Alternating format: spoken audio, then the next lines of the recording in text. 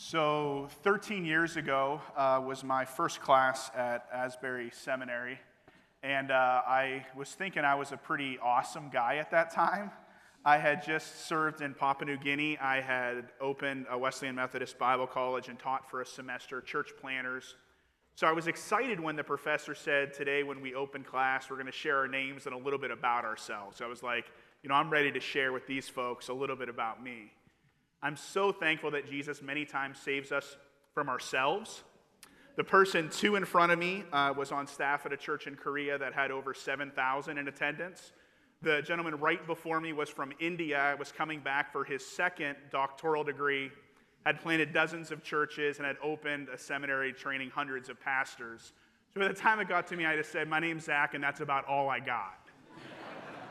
13 years later, my name's Zach, and that's about all I got. Literally, I'm very humbled by the opportunity to be here with you this morning. Many of you in this room are my heroes, and I don't deserve to be kind of behind this pulpit in this space. The reason why I'm here, though, is because I've been a front row witness of Jesus doing some incredible things. And so it's just like when you get called to say, like, you were at this right place at the right time, so tell us what happened. I'm kind of your eyewitness for what Jesus has done, not only in my family's life, not only in my city, but kind of throughout the nation in regards to some things. Share a little bit more about that tomorrow, but let me just kind of summarize it by saying I had came off the mission field in Mozambique in southern Africa and was kind of broken and wounded, but I wanted to go back overseas as soon as possible. I'm part of the Wesleyan denomination, and my district superintendent asked if I would go and preach for a while to close a church. The thing that you really want to do when you're kind of struggling anyways is to go to a declining church. Needless to say, that was almost 7 years ago, and that's not what happened. Jesus has a history of getting close to dead things and raising them back to life, and so I watched that happen in a community that's extremely diverse. Our church is extremely diverse. It's multicultural and multilingual, and I've learned a lot about what that looks like. But I also realized along the journey as I befriended immigrants that there is some very complex things related to immigration law in the United States of America. And so I assumed I could just point people to say, here's where you go to get those kind of problems solved. There was no place in my community for that to happen. I found out that the Department of Justice actually has a program that if you're a nonprofit, you would get training in immigration law, pass a test to show your competency in immigration law, get experience. You could actually provide immigration legal services like an immigration attorney can.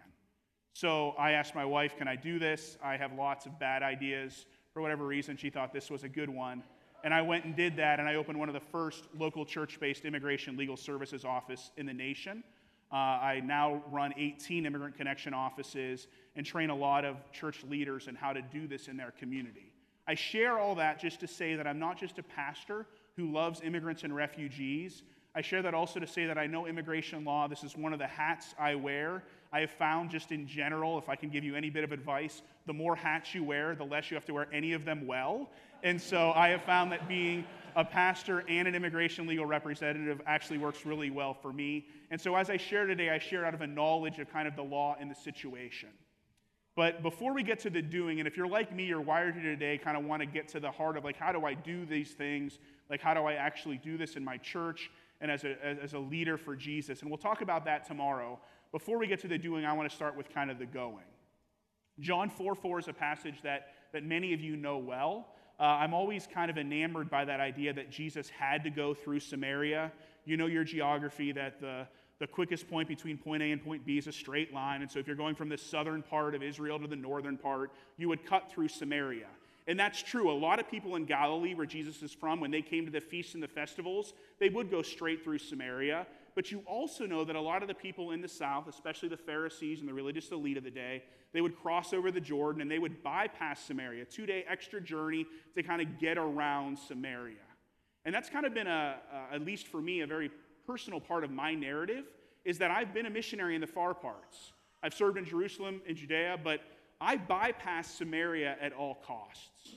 You know anything about how Samaria developed? The Assyrians came in and they took out a lot of the wealthy inhabitants and took them to other parts of the Assyrian Empire at the same time, bringing in other Eastern peoples who would come and intermarry with the people in the northern kingdom. Then you know that 150 years later, the southern kingdom was exiled, and as they came back to rebuild the temple, there's this passage in Ezra that's kind of unique. The people from the north that would become the Samaritans come down and want to help. And I'm not a scholar, I'm a practitioner. I don't know why they did it. I know that some people would say that this is kind of a way to try to form a relationship or an alliance, and so they had ulterior motives. Or maybe the people in the north thought, like, we kind of have a shared history, we have a shared identity, a shared ethnicity, shared ethics. We intermarried with Jewish women, like, we want to come and help our friends. I don't know why they asked.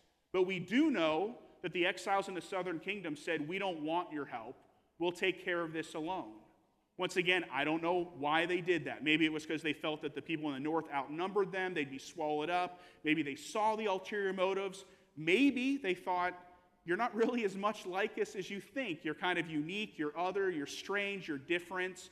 But for whatever reason, this sets off a series of events. The Samaritans, if you read Ezra and Nehemiah, you realize they kind of push back and they complain to the authorities and they make it really hard to rebuild the temple and the wall. And then what we have by the time Jesus comes around in the story in John chapter 4 is this wonderful creation of what we know of this separation of Samaritans and Jews. We would have the Jews who now have the power and the privilege saying that, Samaritans aren't allowed to offer sacrifices in the temple, that you're not allowed to intermarry with Samaritans, that Samaritan food is non-kosher, Samaritan wine is non-kosher. You would have during the Maccabean period, the Jews would actually destroy the Samaritan temple.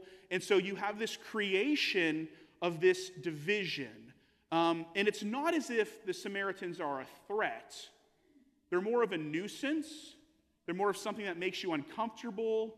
They're more of something that you kind of just want to ignore and push aside. So by the time we get Jesus and this Samaritan woman, John, the gospel writer, kind of jumps off the page, and as they start to have this conversation, it's in parentheses in a lot of our English translations, he says, hey, by the way, readers, listeners, just so you remember, Jews and Samaritans hold nothing in common. They don't associate with one another. It's unique. I feel that throughout history, people with power and privilege have a tendency to create Samarias. And before I get too much into this, I realize there are many international students with us. And while today I'll talk a lot about the context of the United States of America, the reality is, in your country, if you will allow the Holy Spirit to kind of speak to you, you will find that you may have Samarias as well. When I was in South Africa, when I lived in Mozambique, I would go to South Africa occasionally to the airport, and it was unique that all the media accounts blamed a lot of stuff on Mozambican immigrants. And I realized that, there are different tribes and people and clans, and no matter where you are in the world, we have a tendency to create Samarias. In the United States, we have a long history of doing this. The first 100 years of our nation's history, we didn't really have immigration laws. It was pretty much if you got here, you're good to go. And then near the end of the 19th century, we started putting a legal code in related to immigration. And what's unique is right off the bat, we start creating things that say, these people have value, and these people don't. The first immigration laws said the idiot, the imbecile, the feeble-minded, the people who can't support themselves, they don't have a place with us. They need kept out. A few years later, near the end of the 19th century, after the California gold rush, we felt, the people in power at that time, there are too many people of Asian descent here, so we set off for the Chinese Exclusion Act, that anyone of Chinese descent was not allowed in our country. For 60 years, that was the law of the land. In the 1920s, we have the National Origins Act, and literally the stated goal of that act was we were looking in the early 20th century, and we were seeing that immigration was changing the dynamic of the United States demographic. And the people in power and privilege were scared of this, and they said, we don't want this to keep changing, so why don't we look at the data the census has and preserve the status quo? And so they literally set up a formula that said people that are like us are welcome in. But if you're from South or East Asia, South or East Europe, if you're from Africa as a whole continent, we will restrict you coming in because you don't have value and we do. Fast forward to today, we've had so many recent changes resulting in the lowest refugee cap of all time, not accepting refugees, the highest level of deportations in the interior. So not people just apprehended at the border, but people who have come in the interior and actually live here are being apprehended for all kinds of reasons. We have things like legal statuses, like temporary protected status, being taken away. And this is all creating these pockets of Samarias where we say, these people have value, these people don't, and we create walls, borders, fences, both figuratively and literally, to kind of create Samarias. And once again, it's not just the United States. This is a global phenomenon. 258 million international migrants around the world. No more sending, receiving, middling. Every country is a sending nation and a receiving nation. And as this movement occurs, what we're seeing is the culture kind of formulating these Samarias. Not only are they created, we have to maintain them. And I think there's a few ways that I've seen culture do this. We go all the way back to Samaria, the Samaritans and the Jewish people. Like, one of the things that we see is what culture loves to do in the relationship of migration and peoples is we like to paint with a wide brush. We like to give a single narrative. We like to see, well, all Samaritans are half-breeds. They don't follow the tradition. Their Gentiles are worse than Gentiles. So we share that rhetoric often to kind of push and create separation. Josephus tells us that around the time that Jesus was born, that a group of Samaritan men came down to the temple during the Passover and spread human bones throughout the temple. Definitely a terrible thing to do to the Jewish people.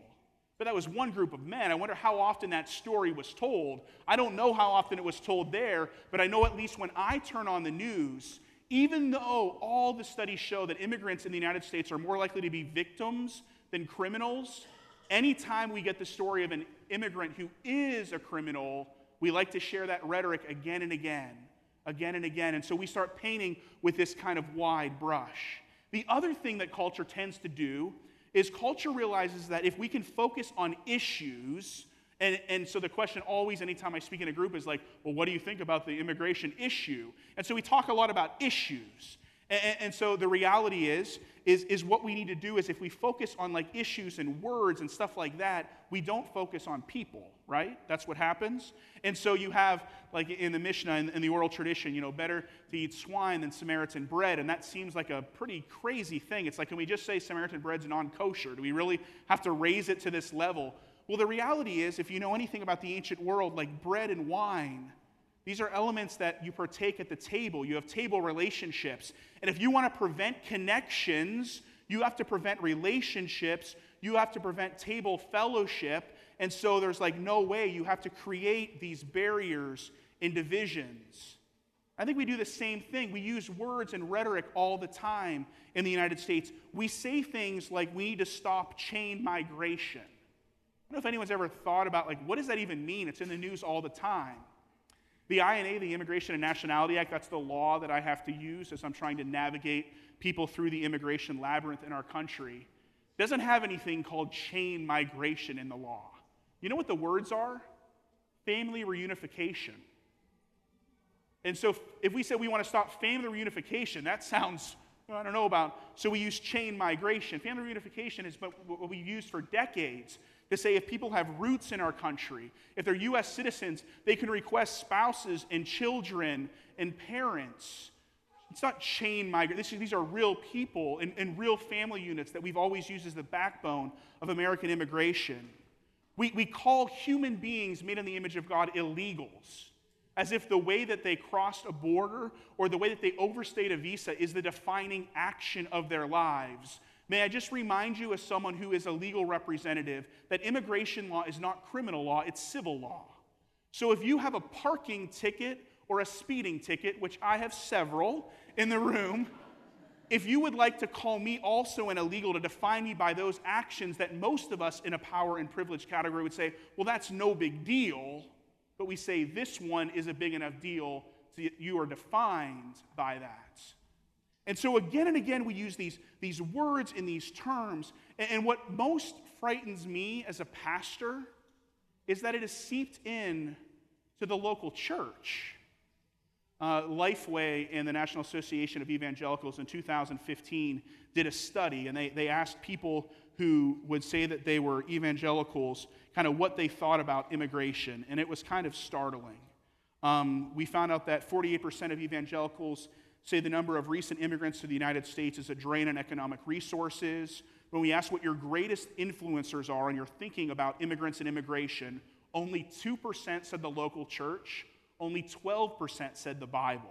Instead, it was things like media or family and friends or political party. Those are the key influencers, not the Word of God.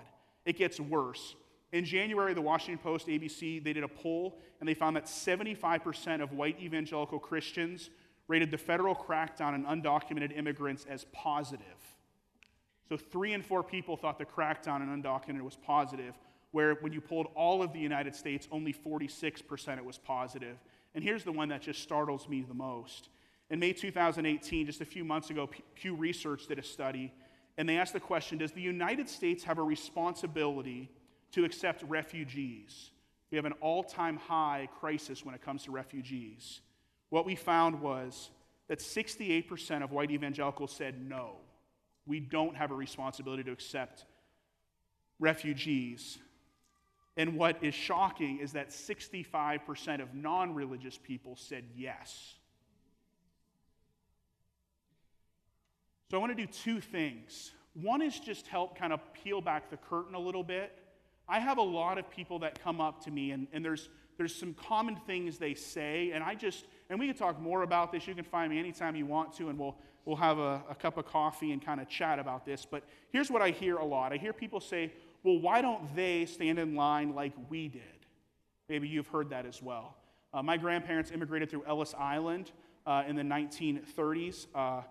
When the line was there at Ellis Island, it took 4 to 5 hours to go through. It was 20 questions, and shock of all shocks, they changed a lot of our names. I was talking to Steve last night. You know Stevie Barola. If you've seen My Name's Zach Samara, they did a terrible job of changing our, when that was supposed to make it easier, we could have been Steve Jones and Zach Smith, and it would have been great. But that's what the line looked like. So a few changes, but 4 to 5 hours. So right now, we allow 480,000 people in the family preference. So if you're applying for a family member, we allow 480,000 visas a year. So what happens is you have this backlog. And I don't want to get too much into the weeds here, but every single month, the visa bulletin is published by the Department of State, and it says, here's what applications we're working on. So let's say you're a green card holder, you're a legal permanent resident, and you apply for your spouse. I just pulled up the visa bulletin this morning. Right now, they're working on applications from August 22nd, 2016. It's a 2-year wait. Not that big of a deal. Let's say you apply for your sister. Right now, they're doing applications from February 15th, 2005. Let's say if you're from Mexico, India, China, or the Philippines, you have a unique line. We felt when we created these categories that those countries had a lot of immigrants, and so we should make the line different. The slowest one is here. I actually have friends that are in this line and have been waiting a while. If you were a U.S. citizen and you apply for a child who then becomes over 21 and gets married, so they're an adult child that's married over 21 from Mexico, it's a 53-year wait before a visa will become available. So I share that just to say, we say things like wait in line, not realizing the line is different. I hear people say all the time, well, why don't they just get legal? As if it's as easy as picking up milk at the grocery store. It's a very complex process. In my legal office, and it's different depending on what city you live in, but in my legal office, if 10 people come to me for help, there's usually only a pathway for 3 of them. 7 of them, no matter if they've lived here for 10 years, if they're married to U.S. citizens, there's just not a way forward. Then I often hear, do it the right way.